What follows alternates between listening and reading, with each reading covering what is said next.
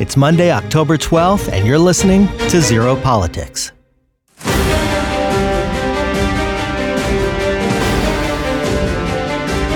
Hello, my friends. This is Adam again with Zero Politics. AdamSpeaking.com is the website for my podcasts and my articles and so on.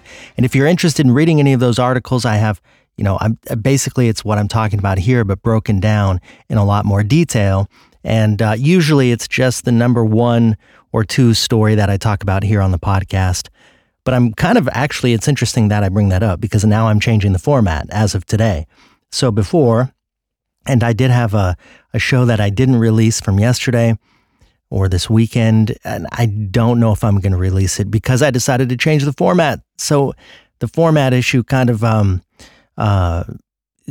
negates everything I just said. The format is changing. I'm not going to talk about as many issues because the podcast goes on for hours. What I'd rather do actually is talk about one issue, one important issue and the logical fallacies involved and the manipulation of the media. So I'll do some media deconstruction and logical fallacies in journalism and reporting and so on.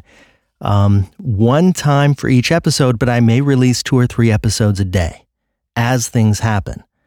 So as news comes out, I may, because I'm in front of the mic a lot because I'm a voice talent, so I'm already working in front of the microphone on a regular basis.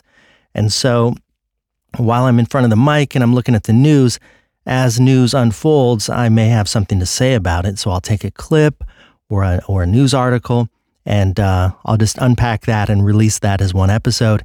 So there may be 2 or 3 episodes a day, each of them about 10 to 20 minutes in length. So I think that's probably what I'm going to do from now on because what happens, well, I won't get into the details, but I'm unhappy with the previous format that I had, which was just to collect a bunch of news and talk about it. And the show ends up being two hours or more.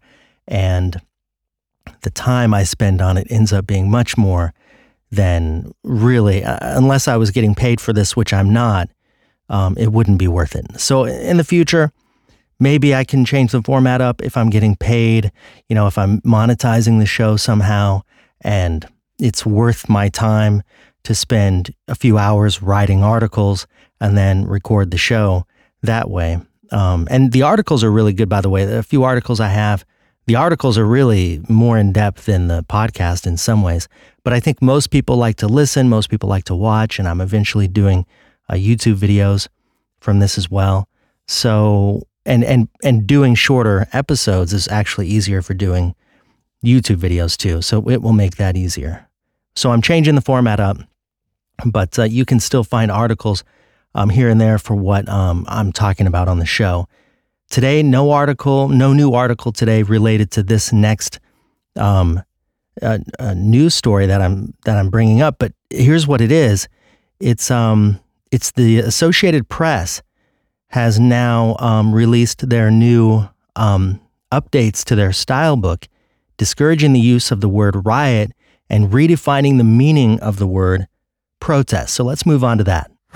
So I just saw in the news that the Associated Press has updated its style book to discourage the use of the word riot and has expanded the definition of the word protest to include violence. This is very interesting because this gets to the heart of how propaganda works. One of the most important elements of propaganda, going back to Edward Bernays, is definitions and equivocation. The changing of the meaning of words, or just the importance of the meaning of words, and manipulation of definitions, or the misuse of words, and so on. This all plays into elements of propaganda. Now, obviously, I don't have to tell you the import here. By getting rid of the use of the word riot, they are going to change the way readers across the United States who are reading news articles think about the various protests that are happening around the country.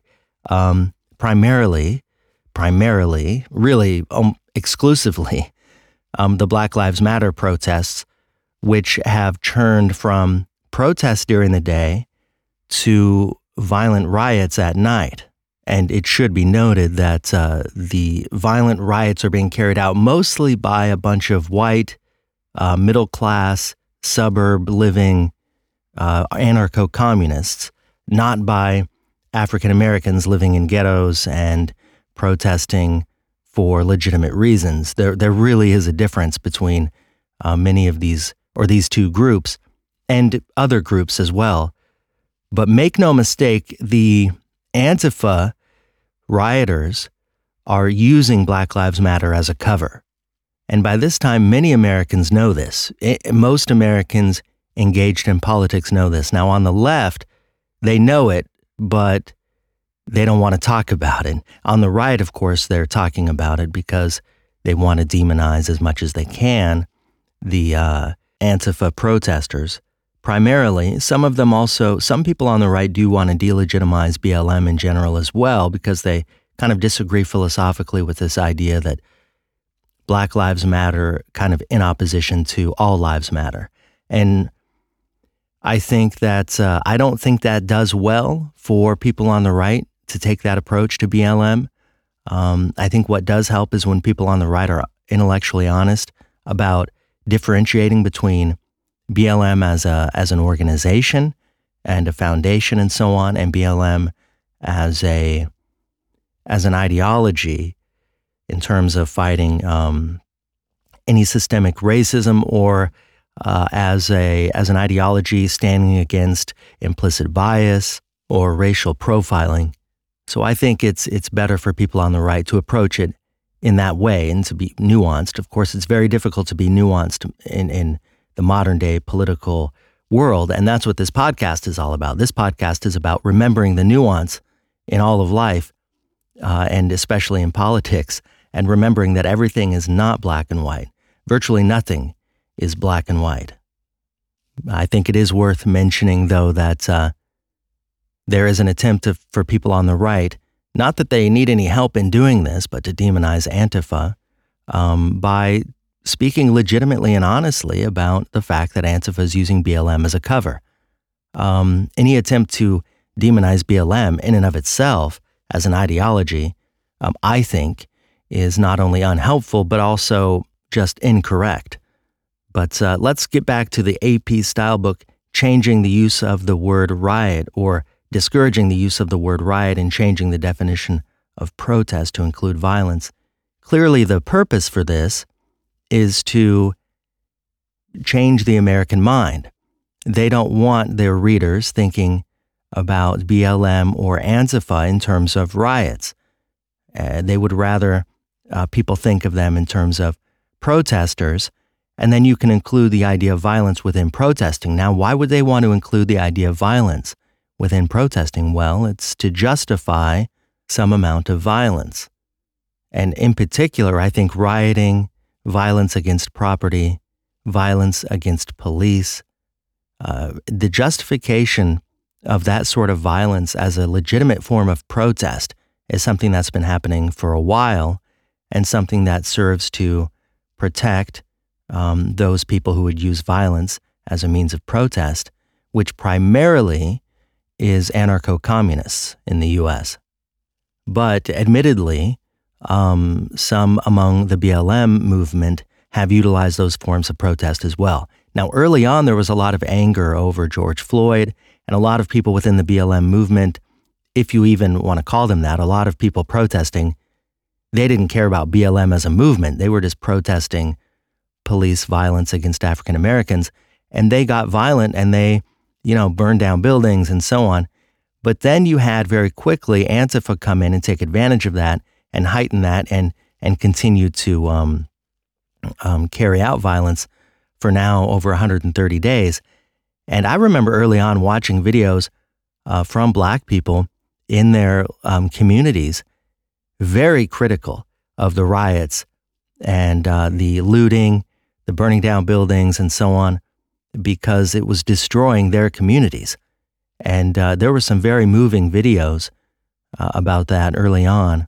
And now I think Antifa has changed their methods a little bit, and they are not just kind of randomly attacking businesses and so on, as what did happen early on, which is smart of them to do, because otherwise they just would have turned the African American communities against them entirely.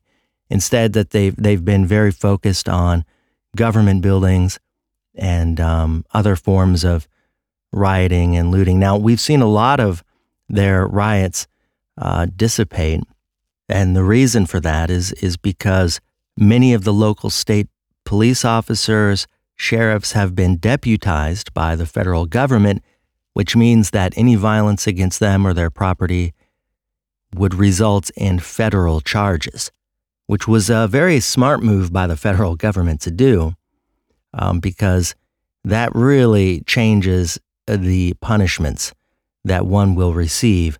Punishments for violence against federal officers, of course, being much worse than what has happened in the states. A lot of the state and city district attorneys have let the rioters virtually get away with murder and get off the hook, oftentimes releasing them, some cases without bail, and not even charging rioters at all. But that really started to change once a lot of local law enforcement was deputized by the federal government. But let me read this article. The Associated Press style book was amended this week to discourage the use of the word riot to describe violent protests, instead expanding the definition of protest to include violent demonstrations. This is what it says now. It says, use care in deciding which term best applies. A riot is a wild or violent disturbance of the peace involving a group of people. The term riot suggests uncontrolled chaos and pandemonium, said the AP style book. So if it's controlled and, I guess, non-chaotic violence, so if it's an organized burning down of buildings, an organized an organized bombing of police cars, Molotov cocktails, and so on. If it's organized and not too controlled or chaotic, then I guess the word riot wouldn't be called for, which to me seems a little bit ridiculous and honestly intellectually dishonest. I think this is much more about changing the way that the viewers and readers of the press think. So it's much more about propaganda than it is about being honest about reporting the news. The AP style book also says focusing on rioting and property destruction rather than underlying grievance has been used in the past to stigmatize broad swaths of people protesting against the lynching, police brutality, or for racial injustice.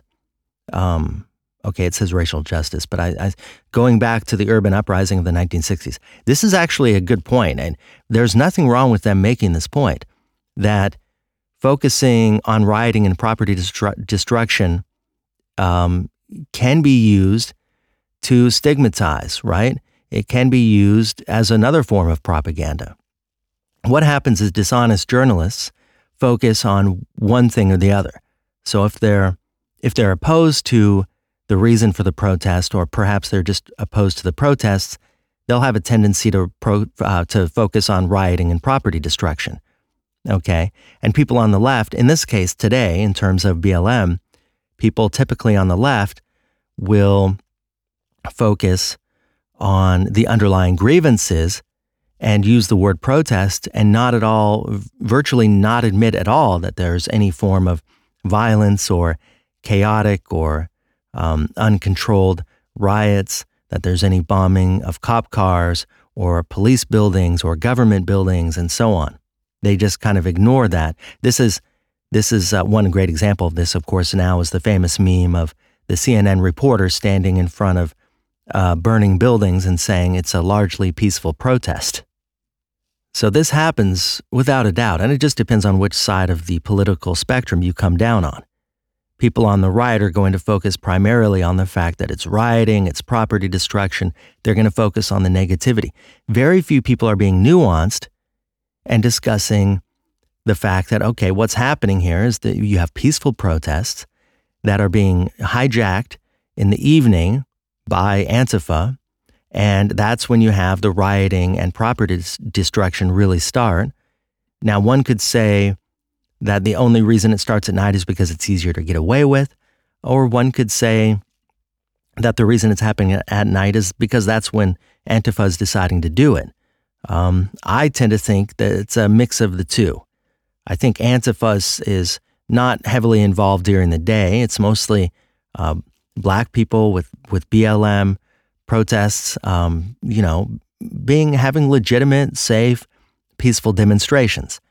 And then Antifa, they're kind of waiting in the shadows, so to speak, and then they come out at night when they know they can get away with more of the wanton destruction and rioting. But you have to point out both, and you have to be honest about both if you want to do any real journalism here. But again, so much of the journalism in the U.S. now is not even journalism. It's just activism and professional news reading. And people aren't being honest about what's going on. They're either failing to discuss the damage and property destruction and murders of now over, I think, 33 people, or maybe 35, including the death yesterday by someone on the left killing someone who supposedly was on the right, but clearly the guy wasn't, this is what I know. The guy who was shot has pictures of himself on social media with African Americans. He's got friends who are black. He doesn't seem like a racist type of person. He certainly doesn't seem like he would be anti-BLM per se. But see, that's the issue is you're not racist just because you're anti-BLM. You can be anti-BLM and not be racist. There's a big difference between being racist and saying that you disagree with the BLM movement because it's maybe you think disingenuous or something like that.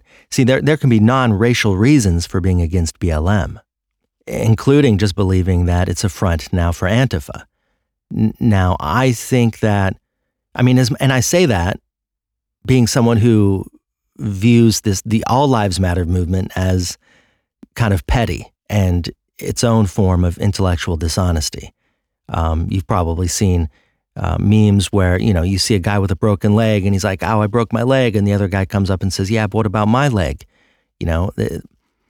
That cartoon makes a good point, which is it just seems kind of petty to be talking about all lives matter when the issue at hand, whether you agree with it or not politically, the issue being discussed is the issue of black lives in terms of police brutality. Now, you may agree with that or not. You may think that black people are not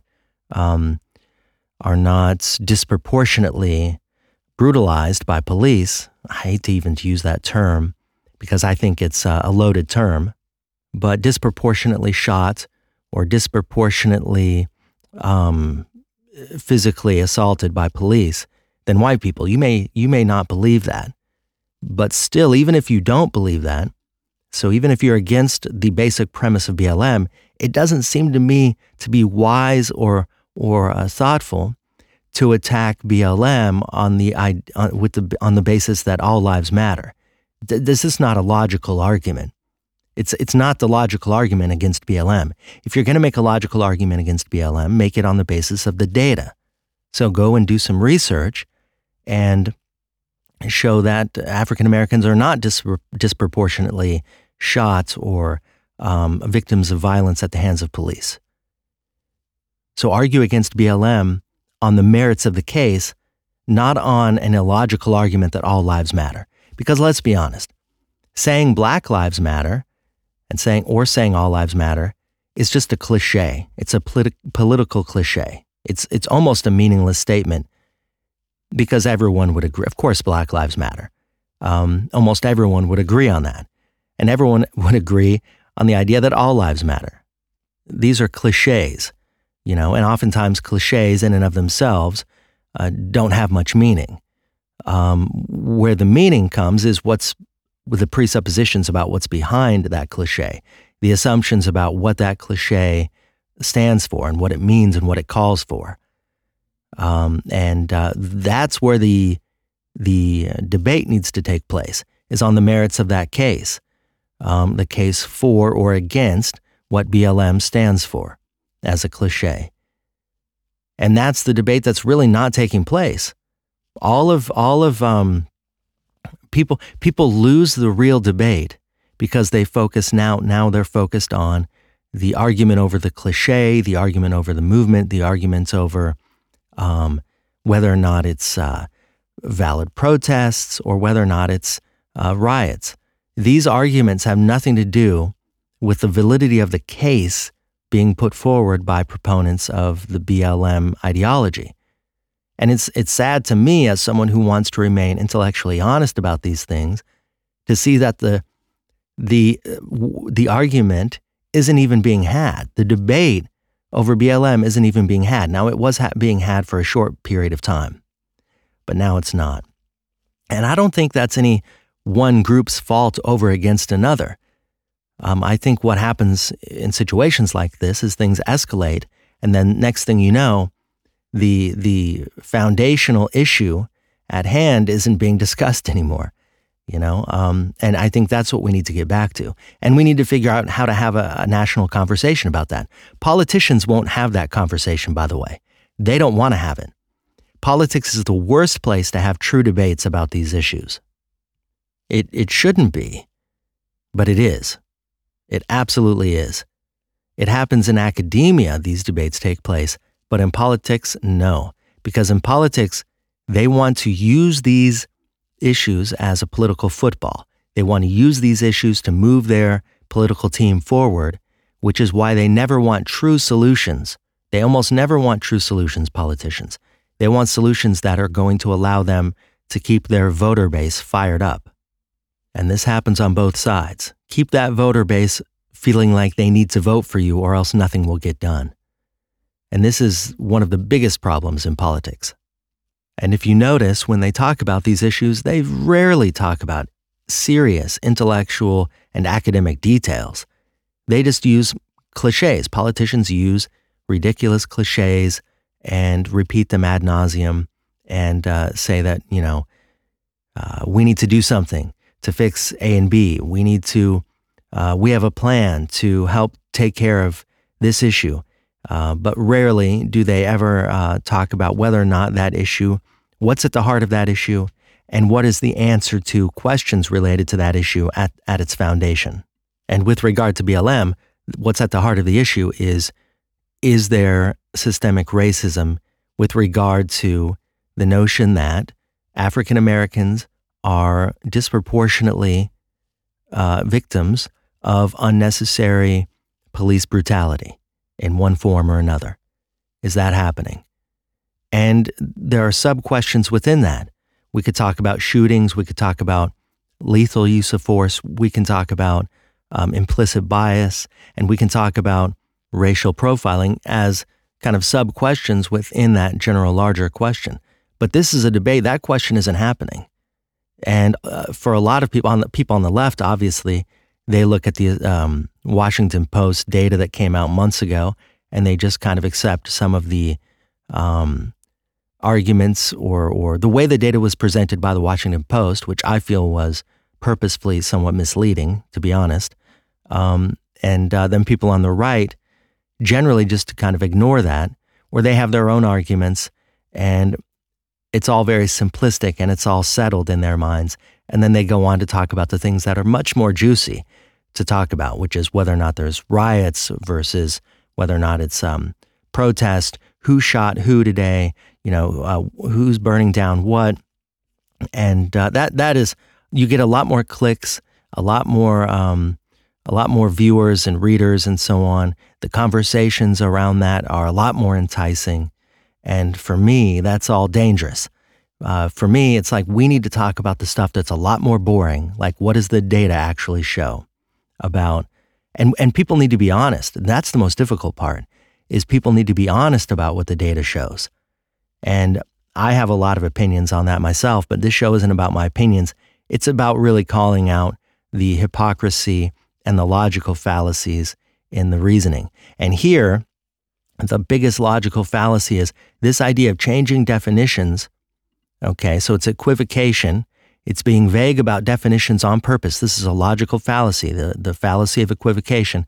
This is related to that, what they're doing here, in order to basically implement propaganda and manipulation of their readership. That's what this is all about.